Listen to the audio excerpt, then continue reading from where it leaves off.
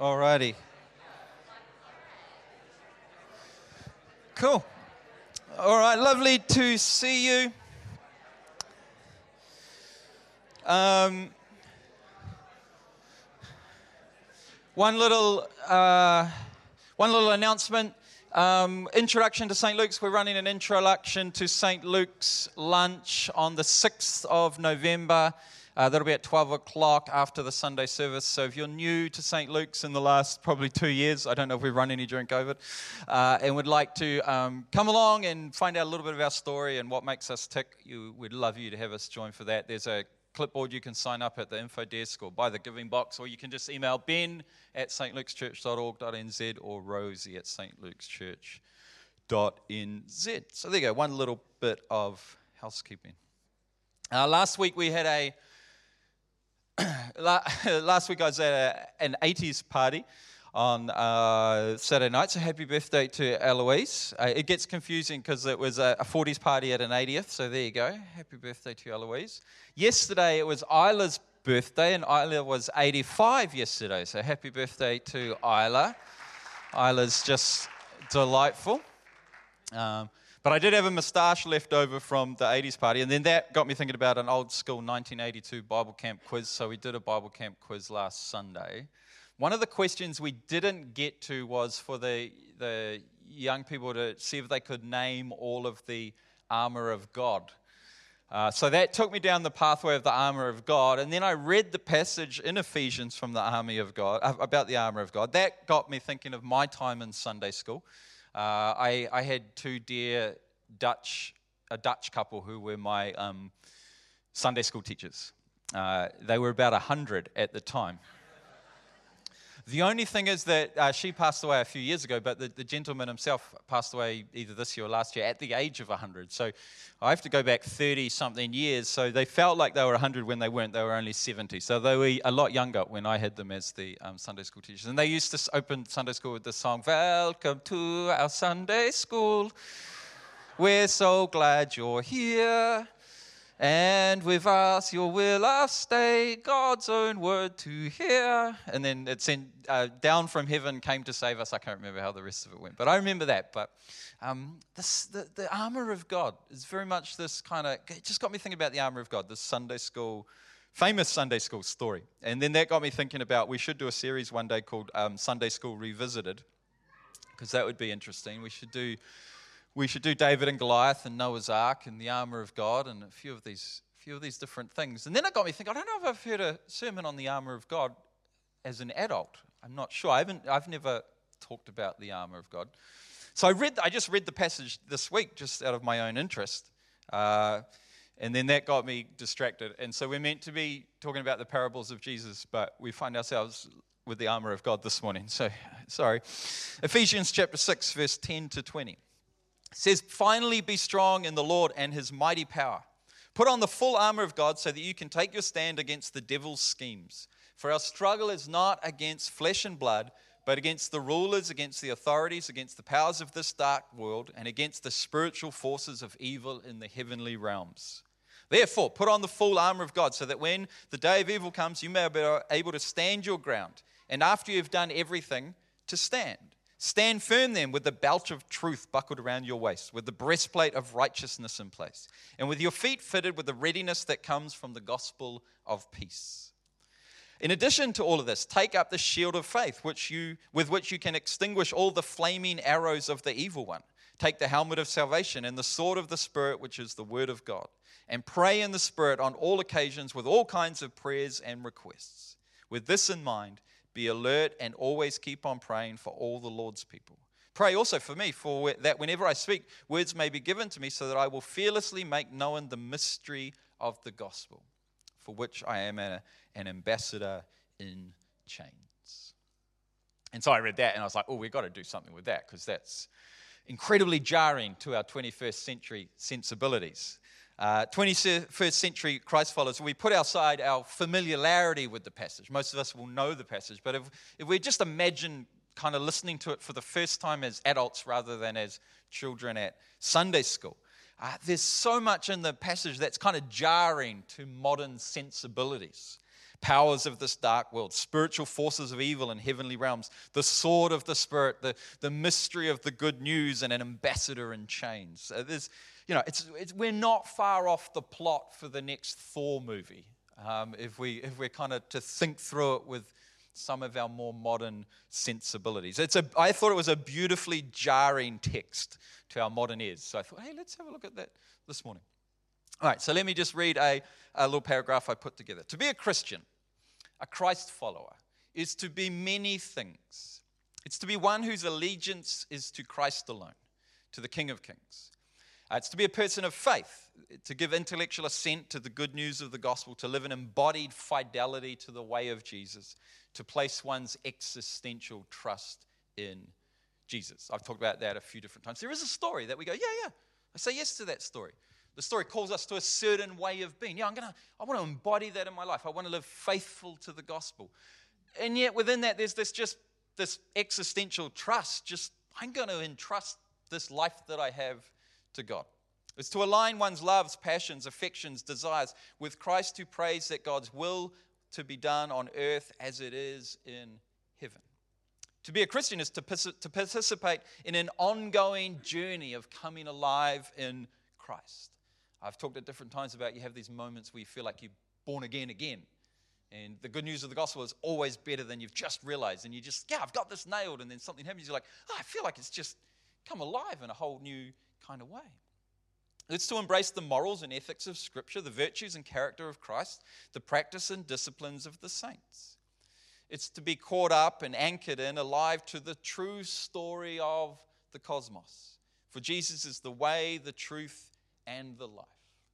It's to allow the totality of your life to be shaped by the story of God. Story of mystery and wonder, so much bigger than our enlightened, scientific, reasonable perspectives. A story of wonder that's so much bigger than our enlightened, scientific, reasonable perspectives. And it has to be. Of course it has to be. If it's a story that you're going to invest your whole life into, it's got to be bigger than what we can just make sense of. If we could somehow make sense of it all, we've probably shrunk it down a little bit. So there's this aspect where I think the most reasonable of us would say the story has to be unreasonable in some places. Otherwise, I've got it all tied down so easily that can that really be the story that is the whole story of all of human history and the entire cosmos? Mystery, wonder, so much bigger. The Spirit's invitation into an awareness and an understanding and appreciation of the story, because we're living in this story whether we realize it or not or acknowledge it or not. We're living in the story one way or the other. The Spirit's invitation to pay attention to the story, I think you could say it comes via four kind of pathways. It comes via Scripture, tradition, experience, and reason. That's John Wesley's Wesleyan quadrilateral from back in the day. Each of those dynamics feeding into helping us make sense of the story. Scripture, Christian tradition, our own experiences, reason and thinking. They're all gifts from God via which to be invited into the story and try and make sense of the story and try and understand the story in our own lives. It's the interplay of each that's the fascinating adventure. On this graphic, next graphic, which I just stole from Google Images, somebody's added in. So they've gone and stereotyped evangelicals as the Scripture people, and then they've made the Catholics are the tradition people, and the charismatics they're the experienced people, and then those liberals with their reason. I'm not suggesting that this morning because I know I know plenty of Catholics that embrace all and plenty of charismatics that embrace all. But it's illustrative and a little bit funny, but somewhat helpful just to get a sense of, there's this experience of God that I've had in my life. One of my experiences was everyone goes down, me, and then everyone else goes down. And that was an interesting experience, and you try and figure that out. And, so they're helpful. The next slide, I think, I like the next one a little bit better. It places tradition, reason, and experience within Scripture. Believing the Bible to be a human endeavor as well as divinely inspired, I think that's appropriate to wrap it all up in Scripture. Nevertheless, it's the interplay of these things that we're constantly doing as we try to make sense of our own faith, as we work out our salvation with fear and trembling, as we follow the one who is the author and the perfecter of our faith, where these are the things that are guiding us and shaping us and leading us and helping us to kind of pay attention with the Holy Spirit over all of that. At the same time, though, our experience is limited. We have limited experiences, so that can't be the thing that trumps everything, because we haven't experienced everything.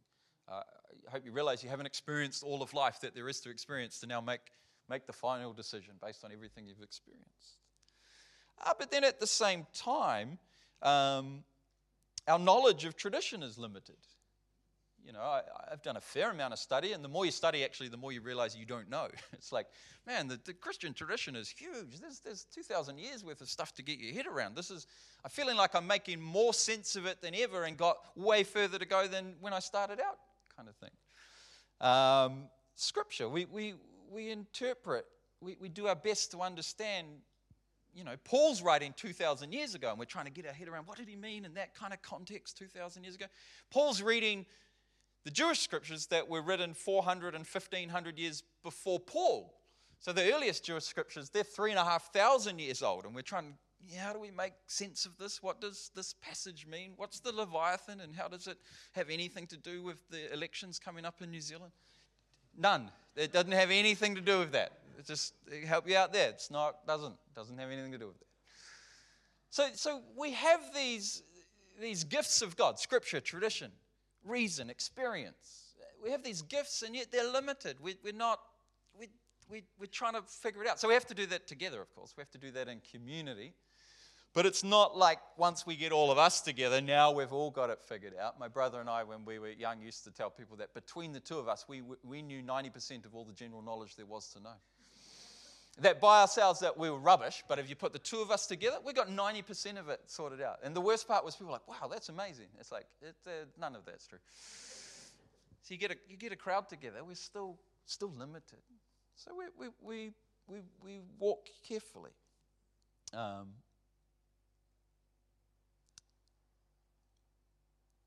All of this feeding into how do we understand? How do we make sense of powers of this dark world and spiritual forces and evil in heavenly realms? What was Paul saying when he wrote that? What does it mean for us today? We walk carefully. The outworking of God's salvation in the world is a powerful and divinely driven story that is unfolding by the power of the Holy Spirit, overtaking and enveloping all of creation. The Apostle Paul reflects on this not as a 21st century enlightened scientist. He reflects on it as a first century Jewish Christ follower, somebody deeply steeped in the Jewish scriptures. Paul perceives salvation history as a cosmic battle between Christ and darker agents that he refers to as principalities and powers. All of which have been exposed as fraudulent and defeated in the death and resurrection of Christ. And I love what he writes earlier in the book of Ephesians. He writes that when God raised Christ from the dead and seated him at his right hand in the heavenly realms, far above all ruler and authority, power and dominion, and every name that is invoked, not only in the present age, but also in the age to come. And the passage is about the reality that the principalities of powers, whatever they are, we'll get to them in a minute, but they've been exposed as fraudulent and imposters, and they've been defeated by the cross. The cross of Christ has defeated those things and disempowered them, and the rest of human history is the untangling of that until Christ comes again and all is made well. All manner of things are made well. But the question is, what is the nature of these principalities and powers? I'm going to use the word ontological. Ontological just means how a being is made up. It's to be a being. It's to have substance. Are these ontological entities of some sort or another, actual beings? There's Gore from the latest Thor movie, so there's Gore. Are they actual beings that if you could see that have a name or whatever? Is that what it's talking about? Or are they real forces but not actual beings? Well, Paul's inherited worldview is very much one of evil cosmic beings. He's imagining real real agents, real entities, real beings with an ontological makeup of some sort or another. All ancient people viewed the world like that. They imagined a storm god, a sea god, a god of war, a sex god, a wine god, a sun god, a forest god. Anything that was beyond the ability of humans to control and influence and make happen was deemed to have some being behind it that made it work.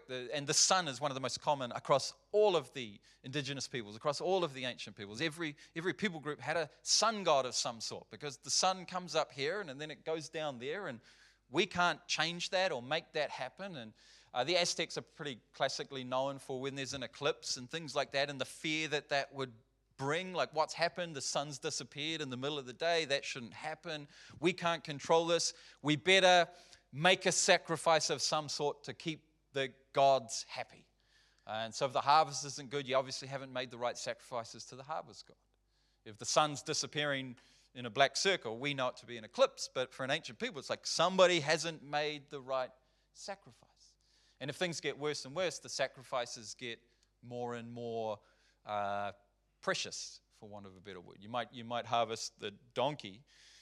There you go, poor donkeys. I've just put them as the lowest common. Give a donkey. It's like, that didn't work. All right, somebody give a cow.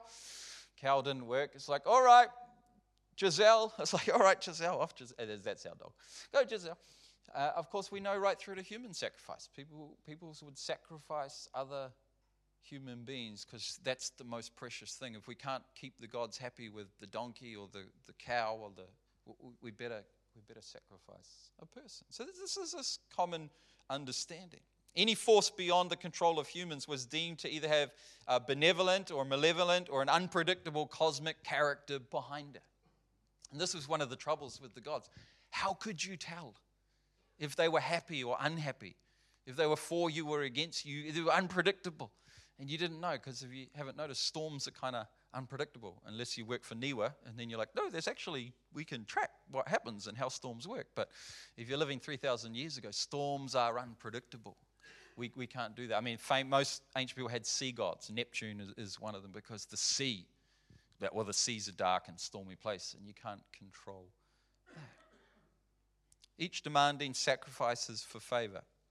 Figures that selfishly and madly grasp after, lunge for, seek to take hold of God's good world with no regard or concern for the destruction and the chaos that ensues, hence the need to sacrifice to them. At least this is the ancient understanding. In our passage today, Ephesians chapter 6, verse 12, the powers of this dark world, the rulers of darkness, which in the Greek is, this is awesome, in the Greek is cosmos kratoros. Cosmos kratoros. Two words, cosmos meaning the galaxy, the universe, all of creation, the cosmos. Kratoros meaning literally grabber. So these forces these dark forces in heavenly realms are cosmos grabbers.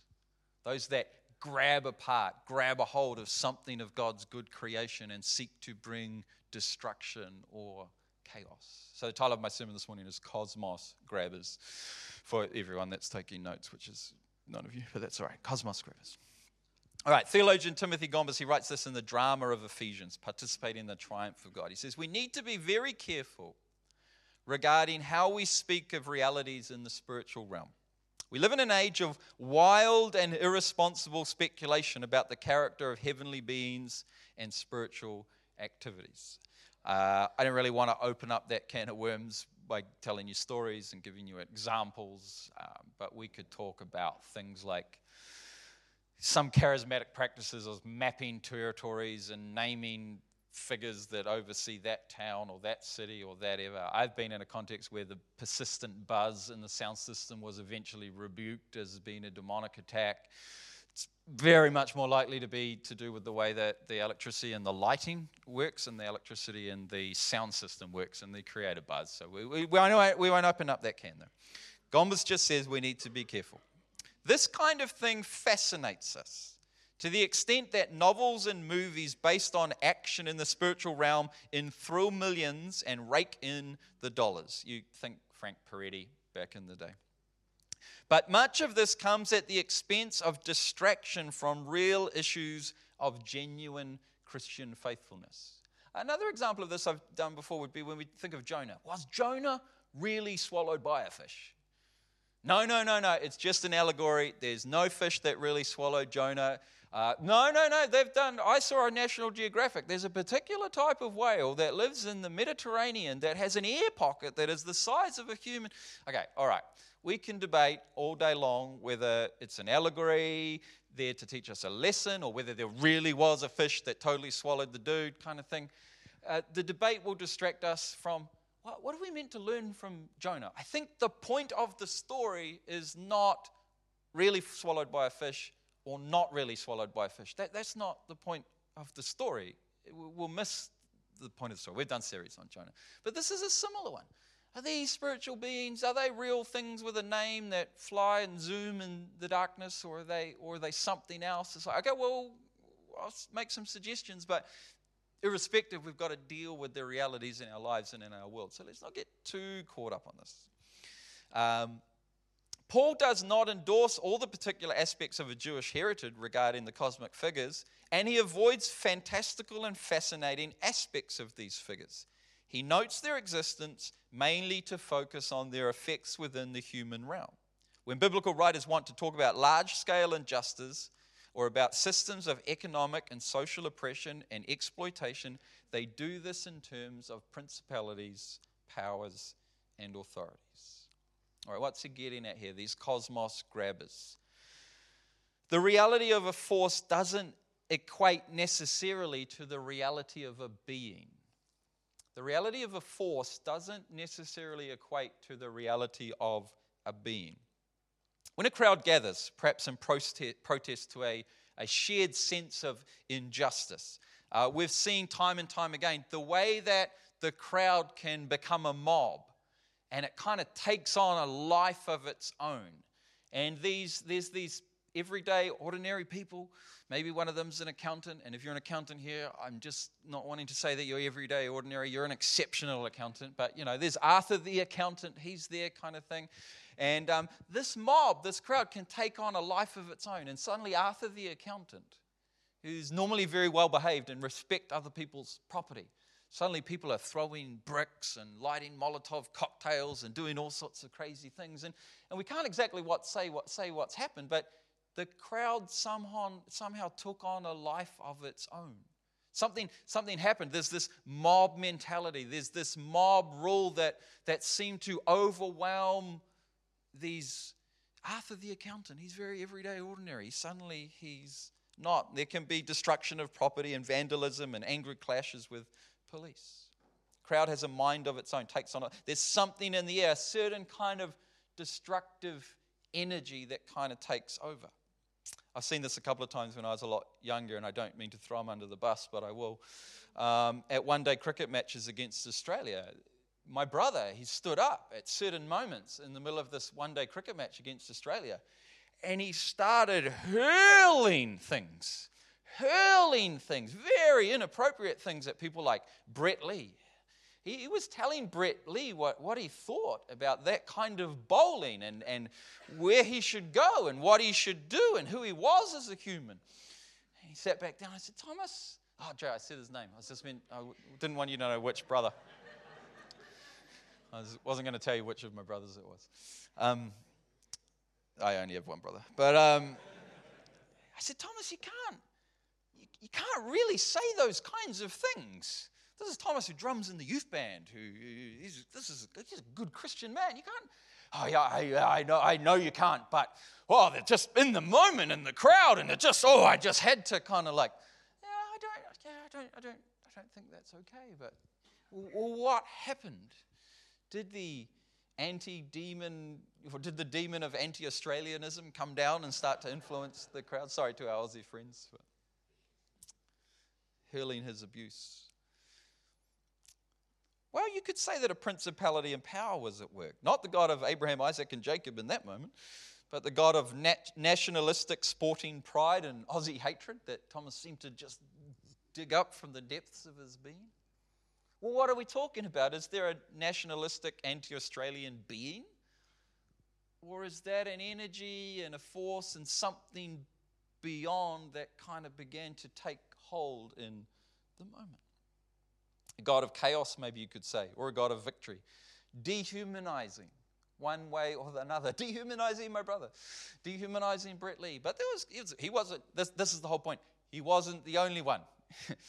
There was only a few of us not engaging in that practice.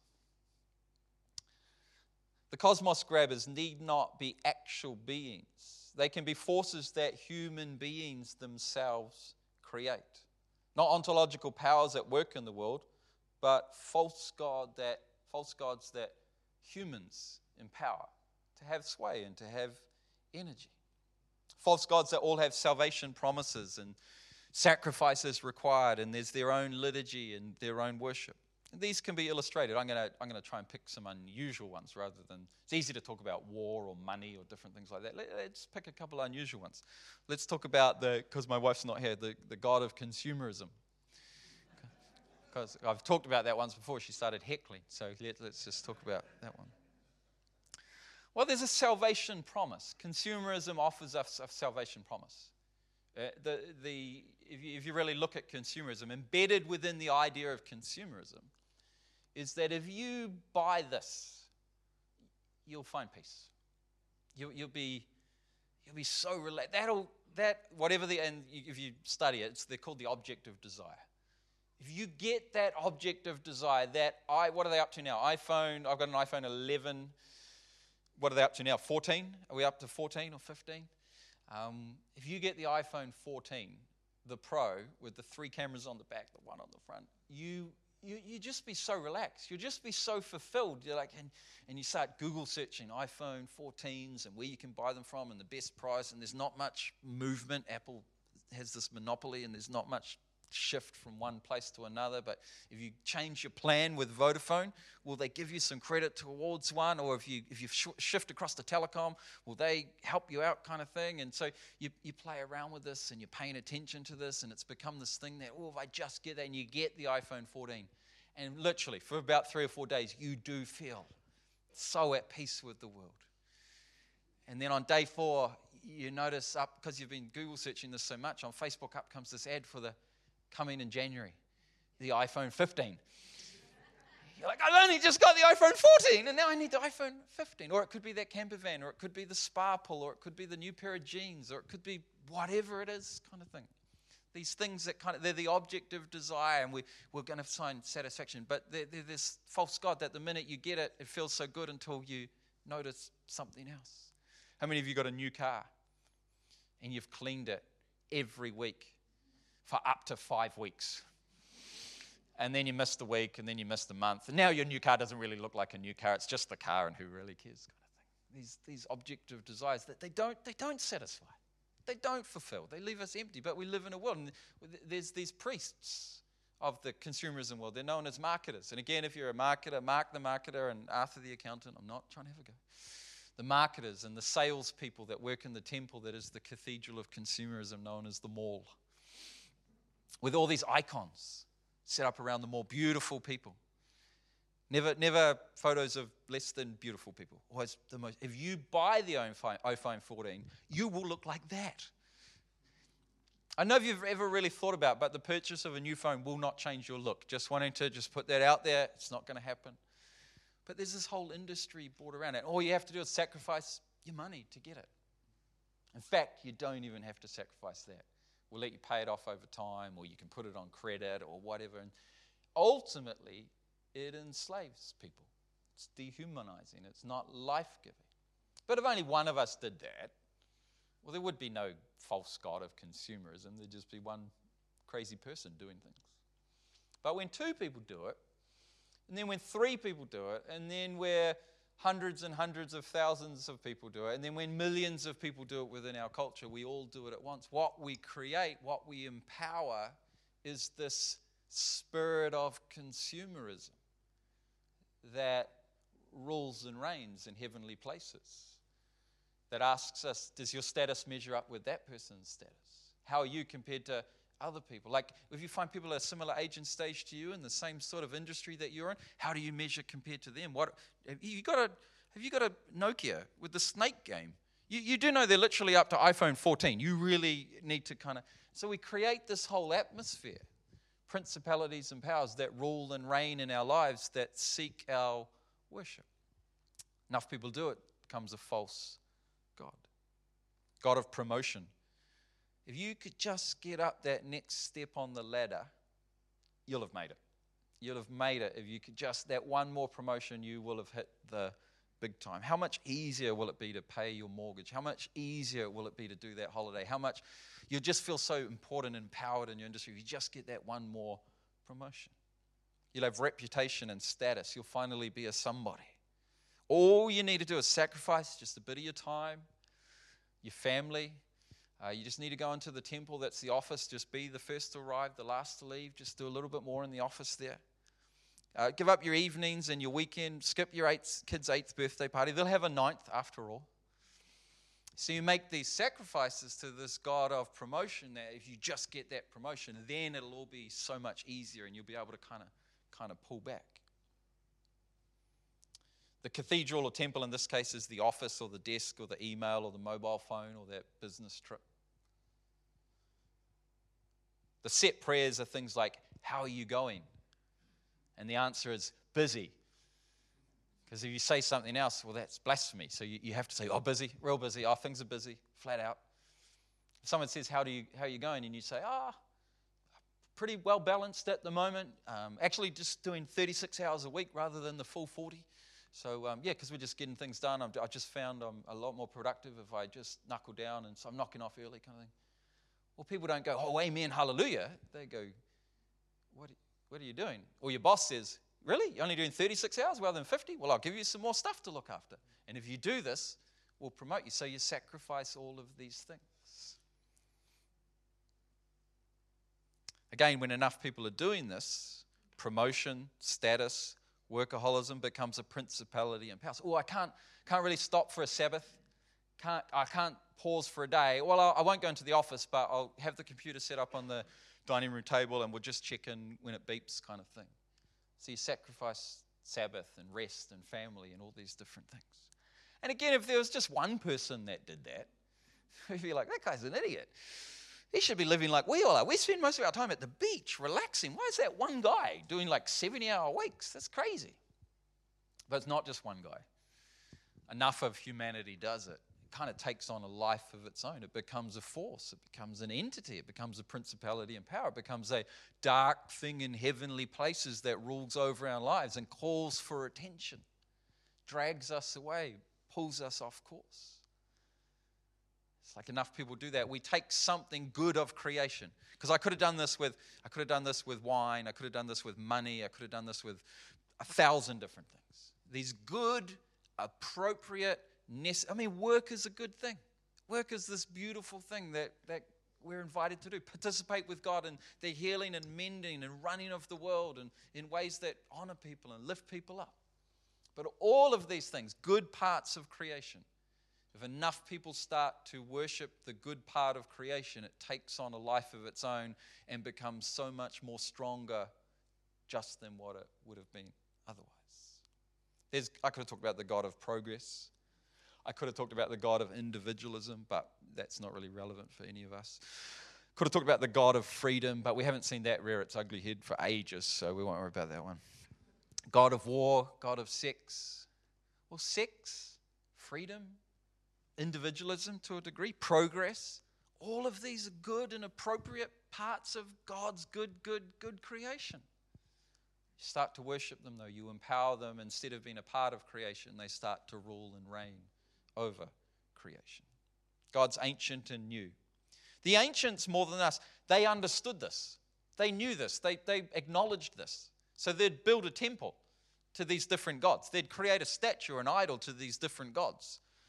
I didn't look it up, but there's the many-breasted one. Sex is a real thing. Let's make a temple.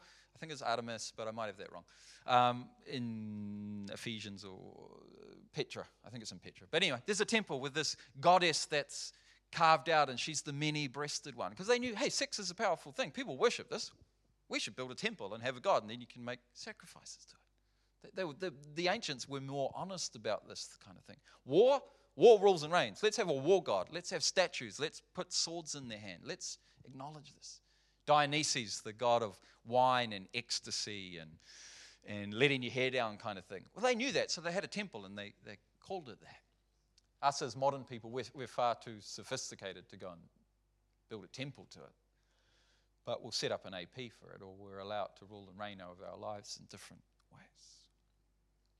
Far too sophisticated, and thus we fail to see the way that the common worship of good things brings to life principalities and powers that function as cosmos grabbers that steal, kill, and destroy. All right. So are there actual spiritual beings, dark forces? I don't know.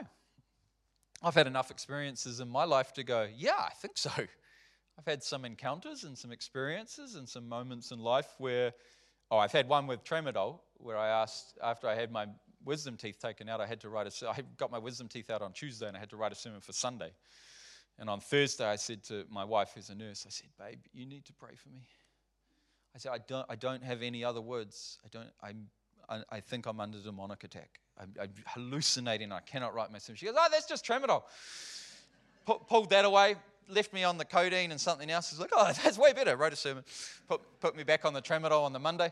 Oh, yeah, there they are again. Okay. So I've had the tramadol, but I've also had encounters when I've been in India.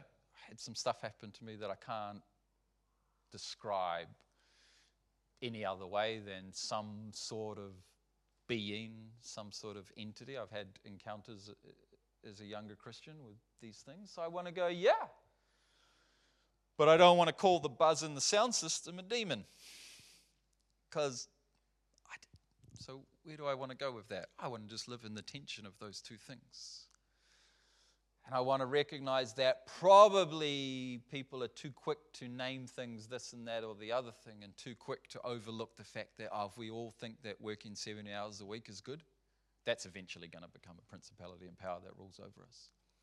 If we all think that getting ahead is what we should all try to do at the expense of our neighbor, that's going to become a principality and power that's going to rule over us, and that's going to actually be dehumanizing. Another way you could talk about that as demonic. It's anti-Christ. It's to not love our neighbor of ourselves. And there's 1,000 ways that we do that. And so I think we're maybe too quick to name these dark forces and too slow to realize, the way that we all live pretty much empowers all these things that maybe a darker force comes to sit behind, maybe. But they're actually, we've lifted up these things within creation. So it's and both. Either way, Paul writes this in Colossians 2:13-15. God made you alive in Christ. He forgave us all our sins, having cancelled the charge of our legal indebtedness which stood against us and condemned us. He has taken it away, nailing it to the cross. And then it says, and having disarmed the powers and authorities, he made a public spectacle of them, triumphing over them by the cross.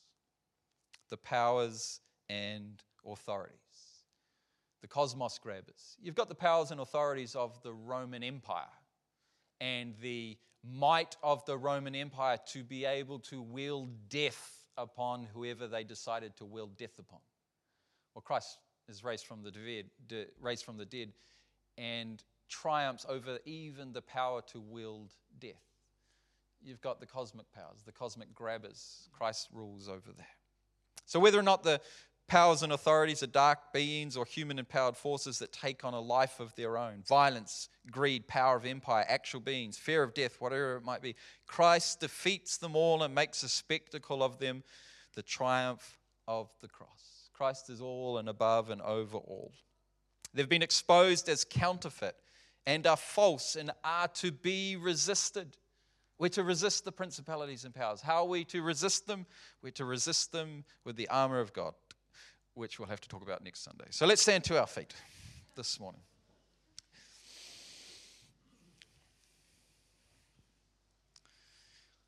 Let's stand to our feet, not fearful, because the principalities and powers have been defeated and exposed. Not hunting demons. Not ignorant either. The reality is, if we are careful and pay attention, it's very unlikely that Legion is out to get you. if you know your gospel stories. It's very unlikely that Legion is out to get you, nor Gore from Love and Thunder. But promotion might be out to get you. Status might be out to get you. Workaholism might be out to get you. Sex might be out to get you. Far more likely that these things that just become a cultural norm that we think are harmless but are actually destructive, more likely that one of them is out to get us. So we pay attention and we're careful. And next Sunday we'll start talking about the armor of God. Because we're wrestling not against flesh and blood, but against principalities and powers. But the good news is, through the cross, all has been defeated. We just need to pay attention and walk with Christ. Table has been prepared, not that of the church, but the table of our Lord Jesus Christ, made ready for those that love the Lord a little and those that would like to love him more. All are welcome at this table, the faith-filled and the doubters, the certain and the uncertain, those that have followed Christ faithfully, those that have tried but failed.